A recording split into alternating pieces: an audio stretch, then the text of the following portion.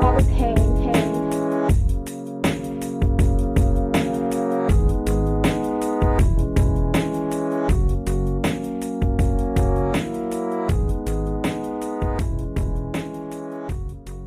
Hi, Crime Salad listeners. We're your hosts, Ashley and Ricky, and we're here today with another true crime episode that we both researched, put together, and hosted just for you. The information that we find is found in news articles, interviews, police documents, and recordings. We gather these things and put together a story.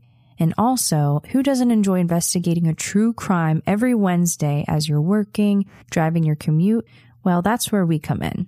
If you would like to help support Crime Salad, share our podcast with a friend and give us a 5-star review on iTunes or any platform you listen to podcasts on.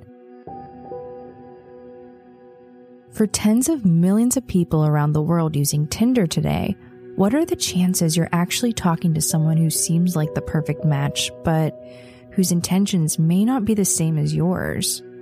Sadly, it's cases like Sydney's that happen when you least expect. And although this case seems very strange, it actually gets even more strange as we get a little deeper into the details. So, in November of 2017, Sydney was last seen on her Snapchat story wearing a white Columbia fleece jacket with the cream-colored lace top. This photo included text that said, "Ready for my date," along with a heart-eyed emoji. Sydney was young and beautiful, working as a cashier at Menards, a home improvement store. She was jumping through life's obstacles as she was dealing with depression and financial issues. Her mom was very supportive and felt Sydney could do better than this, so she encouraged her to get a better job, thinking that would help with the struggle she faced as a young adult. She was a typical 24-year-old living in Lincoln, Nebraska, casually browsing on a social dating app called Tinder, as she was doing her daily swipes to hopefully get a match. On November 11th, 2017, she matched with a girl named Audrey, and they soon made plans to hang out 3 days later. On the night of November 14th, Audrey picked her up, and they drove around town smoking marijuana until Sydney was dropped off later that night because she had to work in the morning, but planned to hang out again later the next day. On November 15th, after work, she went home, got dressed, getting ready for the second date. Her mom saw the photo she posted on Snapchat and texted her, surprised, saying, "You didn't tell me you had a date?" Not thinking much of it, but Sydney never replied. Hours went by, and the next day came. Her friends who were also her coworkers noticed Sydney never showed up for work that morning, which never happened. So they called her phone, but it never rang. It just went straight to voicemail, thinking, okay, either it was shut off or she's in trouble. They knew she went on that date with that girl the night before, but haven't heard from her since. Some would say they were overreacting, but her friends knew her very well and they had a gut feeling that something wasn't right. Something had to be wrong. They told her parents and they decided to drive to her apartment to see if she was there, see if she was okay. Maybe she slept in. When they walk inside the quiet apartment, it appeared she never came home that night. They saw her car was left in her parking spot and her cat named Mimsy was left without food and water, which her parents knew this was a definite red flag because her cat was her everything. This is when they decided to contact the police to report Sydney is missing. Who she went on a date with the night before was the big question. But their main concern was, where was Sydney and is she okay? Two of Sydney's friends were already on the search to find her, using the internet as a digital crime scene and retracing Sydney's steps online. A friend of Sydney's was texting her about the upcoming date, sending her pictures of what the girl looked like, and talked about how excited she was to meet this girl. So she already had an idea of who Sydney was with that night. She saw the picture of her date and still has it on her phone, and remembered that her name was Audrey, and her two friends thought of a way to track down this person the same way Sydney did. It was a long shot, but they had to give it a try. So the two created a fake Tinder account to see if they could match with the same girl Sydney did. As they weeded through the profiles, being careful not to pass up their target, they finally landed on Audrey, age 25, showing she was about 32 miles away, and the photo matched the same Tinder profile Sydney showed her. She swiped right, and sure enough, it was a match. Her friend began to message her, lightly flirting with the girl, being careful not to scare her away, but keep her interested. After a few messages, she gently asked her for her phone number, and she got it. This was creative thinking on their part, and when police searched the number, it appeared to be a fake number from a free texting app. But it so happened to match to a real number. After police searched the number through their cell phone technology, a girl was linked to this number by the name of Bailey Boswell. On November 18th, police were able to find where Bailey was living using electronic evidence based off the last ping from her phone, which brought them to a house in Wilbur, Nebraska. Police knocked on the front door to a woman by the name of Jennifer who owned the property along with her husband, but rented out the basement to two individuals, Aubrey Trail and Bailey Boswell, who were a couple. When police asked if they noticed anything out of the normal in the last few days, Jennifer said 2 days ago she smelled large amounts of bleach all over her property. But other than that, nothing seemed too out of the ordinary during the days Sydney was missing. In fact, they never even heard a sound. However, what they soon would learn about the couple living in their basement would shock them. Police were looking for Sydney, but came across the girl she went on a date with named Bailey. And this guy, who was this guy she was with? And what was he doing with Bailey? He was older at the age of 51, where Bailey was only 23. The police searched the house and didn't come across any sign of Sydney, but found smear marks on the walls from cleaning and bottles of recently used bleach containers. The living space was said to be somewhat normally decorated with flowers, pictures hanging on the walls, and other random decorations. They also found numerous sex toys, fuzzy handcuffs, and other restraints in the bedroom. Multiple law enforcement agencies searched the apartment several times in the days after Loofe went missing, hoping to find some DNA evidence, but they never did. Audrey and Bailey were now considered persons of interest in the disappearance of Sydney Loofe. The two claimed that they had nothing to do with her disappearance. They even went out of their way to make videos claiming their innocence to the public. The videos were posted on a Facebook page that was created to help find Sydney. In one of those videos, Aubrey was talking a while, showing only part of his head, as Bailey is seen wearing big sunglasses, as if they wanted to keep their identity hidden. But all this really did was make investigators more suspicious of these two. And who goes to this extreme to claim their innocence on Facebook? I mean, you have to know how this makes you look.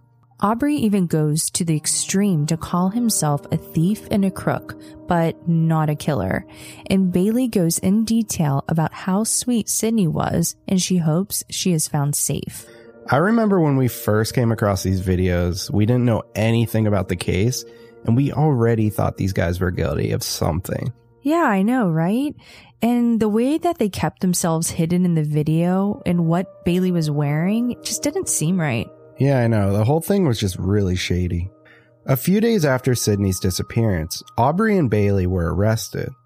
But they were arrested for something that was completely unrelated to the disappearance case, and actually for defrauding two people out of more than $400,000 in cash and property. By persuading them to jointly purchase a rare gold coin and promising to resell it for more than it's worth. The plan was to split the earnings from the sale between everyone involved, so Aubrey collected the money up front to cover the expenses and to purchase the coin. Soon, the two victims found out that there was no rare coin, and they were being taken advantage of, and this whole thing was a scam. And as this happened, more and more mysterious stuff kept coming to the surface, but they still continued as the persons of interest in Sydney's disappearance case. So these two had a bit of a weird background, and we couldn't help but share. Before Sydney went missing, there were 3 women who provided information on what they experienced under Aubrey's control.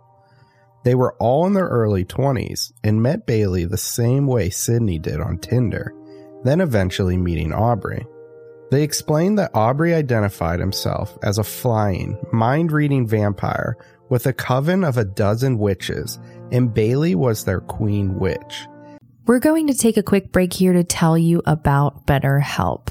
BetterHelp is an online service that I personally use for my mental health. They provide a number of professional licensed counselors who specialize in all situations that may be interfering with your happiness. It's seriously my personal outlet to get my mind right. It's affordable. It's so convenient. I decided to give BetterHelp a shot when I was going through a very anxious part of my life. So I just signed up and I was matched with an amazing counselor who was so willing to talk with me right away. We actually set up a video chat later in the week to catch up. We are all so busy. Give yourself the care that you need today. Start living a happier life. As a listener, you'll get 10% off your first month by visiting betterhelp.com/crimesalad. Join over 800,000 people taking charge of their mental health. Again, that's BetterHelp, HELP.com/crimesalad. He claimed the witches would gain their powers by killing people, or what would be referred to by Aubrey as taking their first soul. Yeah, so you heard that right. Pretty creepy stuff. Would you believe anything this guy says at this point? Aubrey started this cult and somehow convinced 3 young women to join, but told them that they wouldn't receive their powers until they killed someone first, which is just so messed up. What a fantasy of Aubrey's. The women were supported by Aubrey financially, but they also had to follow a number of rules where they're not allowed to be with another man. They have to ask permission to do anything, and they have to check in every 3 hours through text or a phone call. This is one of the strangest things I've ever heard. I've heard of sugar daddy relationships, but the bizarre witchcraft fantasy stuff is a bit extreme. With talks and plans to torture and kill other women, I don't know. One of the women even said they all went to a local Walmart planning to kill a certain woman, but never went through with it. When these things were getting a little bit too weird and no longer just a weird fantasy of Aubrey's, the 3 girls ended the dark relationship, and when they did, they were threatened to be killed if they said anything, as well as their family. And just a side note about this weird witch cult of Aubrey's, during a police search, there was a list of 12 or 13 women named inside of a purse. Listed next to each of their names was their supposed magic specialty, including healer, sea danger, and fire. Could these have been the next victims written out on this list? And as the search continues for Sydney by foot, surrounding Clay County area in Nebraska, they came across pieces of her cut-up driver's license and a few shattered pieces of her phone in a ditch along Nebraska Highway 41. Teams and volunteers were covering the area while police looked into any clues that could help bring them closer to finding Sydney, and followed up on all tips that came into the tip hotline that was set up just for Sydney. Police say her phone last pinged in Wilbur before it was powered off, so maybe this could be a helpful tip to where the search crews can start looking. A more thorough investigation was initiated searching her phone records. Police were looking for things like who she was talking to, and most importantly, the location of her phone during the night that she went missing. Police were also able to access her Tinder account, where they found messages between her and Bailey, who were suspiciously posting as Audrey. One message that was released is downright chilling. Sydney said in a message, "It's just going to be me and you, right?" And Bailey responded, "Yes, of course, LOL. I almost get the feeling when you're watching a scary movie and you're yelling at the TV for the person to not go in the room or just to turn around, but they don't.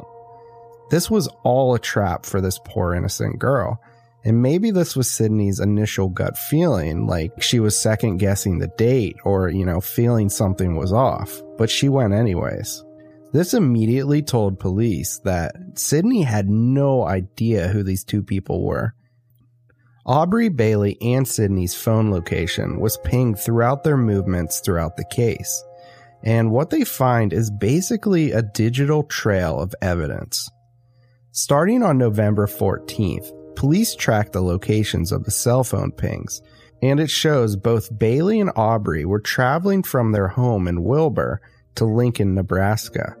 According to Google Maps, to travel from city to city, it takes about 45 minutes to drive, just so you get an idea.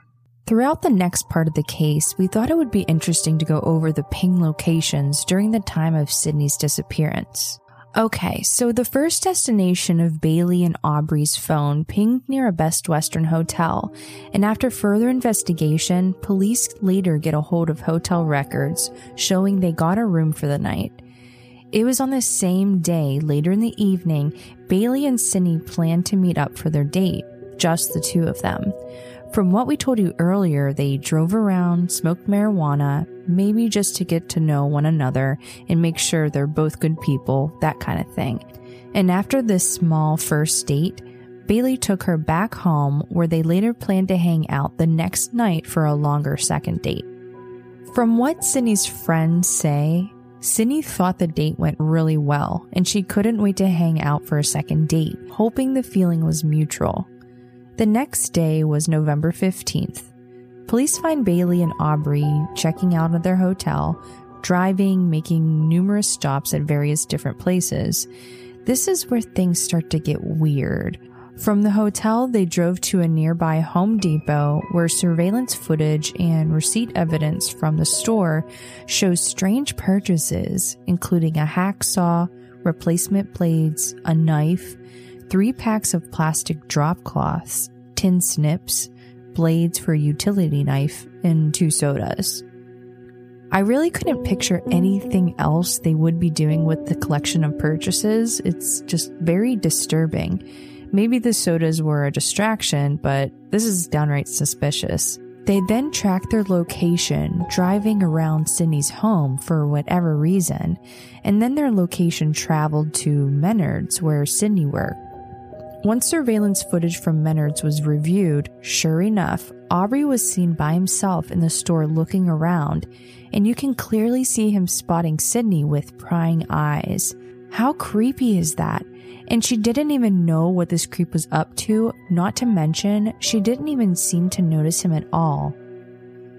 After this final planned stop, police locate the couple traveling back to their apartment in Wilbur, waiting until Bailey meets with Sydney for their second date. A few hours pass, and Bailey can again be seen at a different store buying containers of bleach, trash bags, and large aluminum roasting pans. Why on earth would you be purchasing all of these cleaning supplies right before the date with a girl who lives 45 minutes away? Well, around 7 p.m. that evening, Bailey's cell phone location showed it was traveling back towards Sydney's apartment, only this time without Aubrey. Shortly after she arrived at Sydney's apartment, both of their phones were located traveling in the direction back to Bailey and Aubrey's house. I'm so curious to know what she told her. Did Sydney get any weird vibes about the situation at all? As soon as they arrived to the house, Sydney's phone stopped putting out a signal at around 8:08 p.m. Everything goes quiet, and then, on the next day, Bailey was seen on surveillance again at a different store making a second purchase of bleach, large garbage bags, and a purchase of a waste basket. As search crews were shoulder to shoulder throughout the police investigation, Sydney's remains were discovered on December 4th and 5th in Clay County, Nebraska. 13 parts of her dismembered body were stuffed in a number of garbage bags and scattered in ditches and along 2 different roads. When the autopsy was conducted on Sydney's remains, forensic evidence showed signs of strangulation. And during later interviews with police, Aubrey confessed to strangling Sydney with an extension cord. He told police that Bailey assisted in cleaning up the crime scene and also assisted in disposing of Sydney's body the night she was killed. This claim was used in court to support his defense that this was an accident during sexual activities. While in court, Aubrey ended up not showing up for 2 of the days. One of those days was because of a suicide attempt while in court. This incident can be found on YouTube, although you can't see anything happen, but his plan to kill himself did not pan out. Before doing this, Aubrey shouted, "Bailey is innocent and I curse you all," while slicing the razor blade wrapped in a band-aid through the right side of his neck.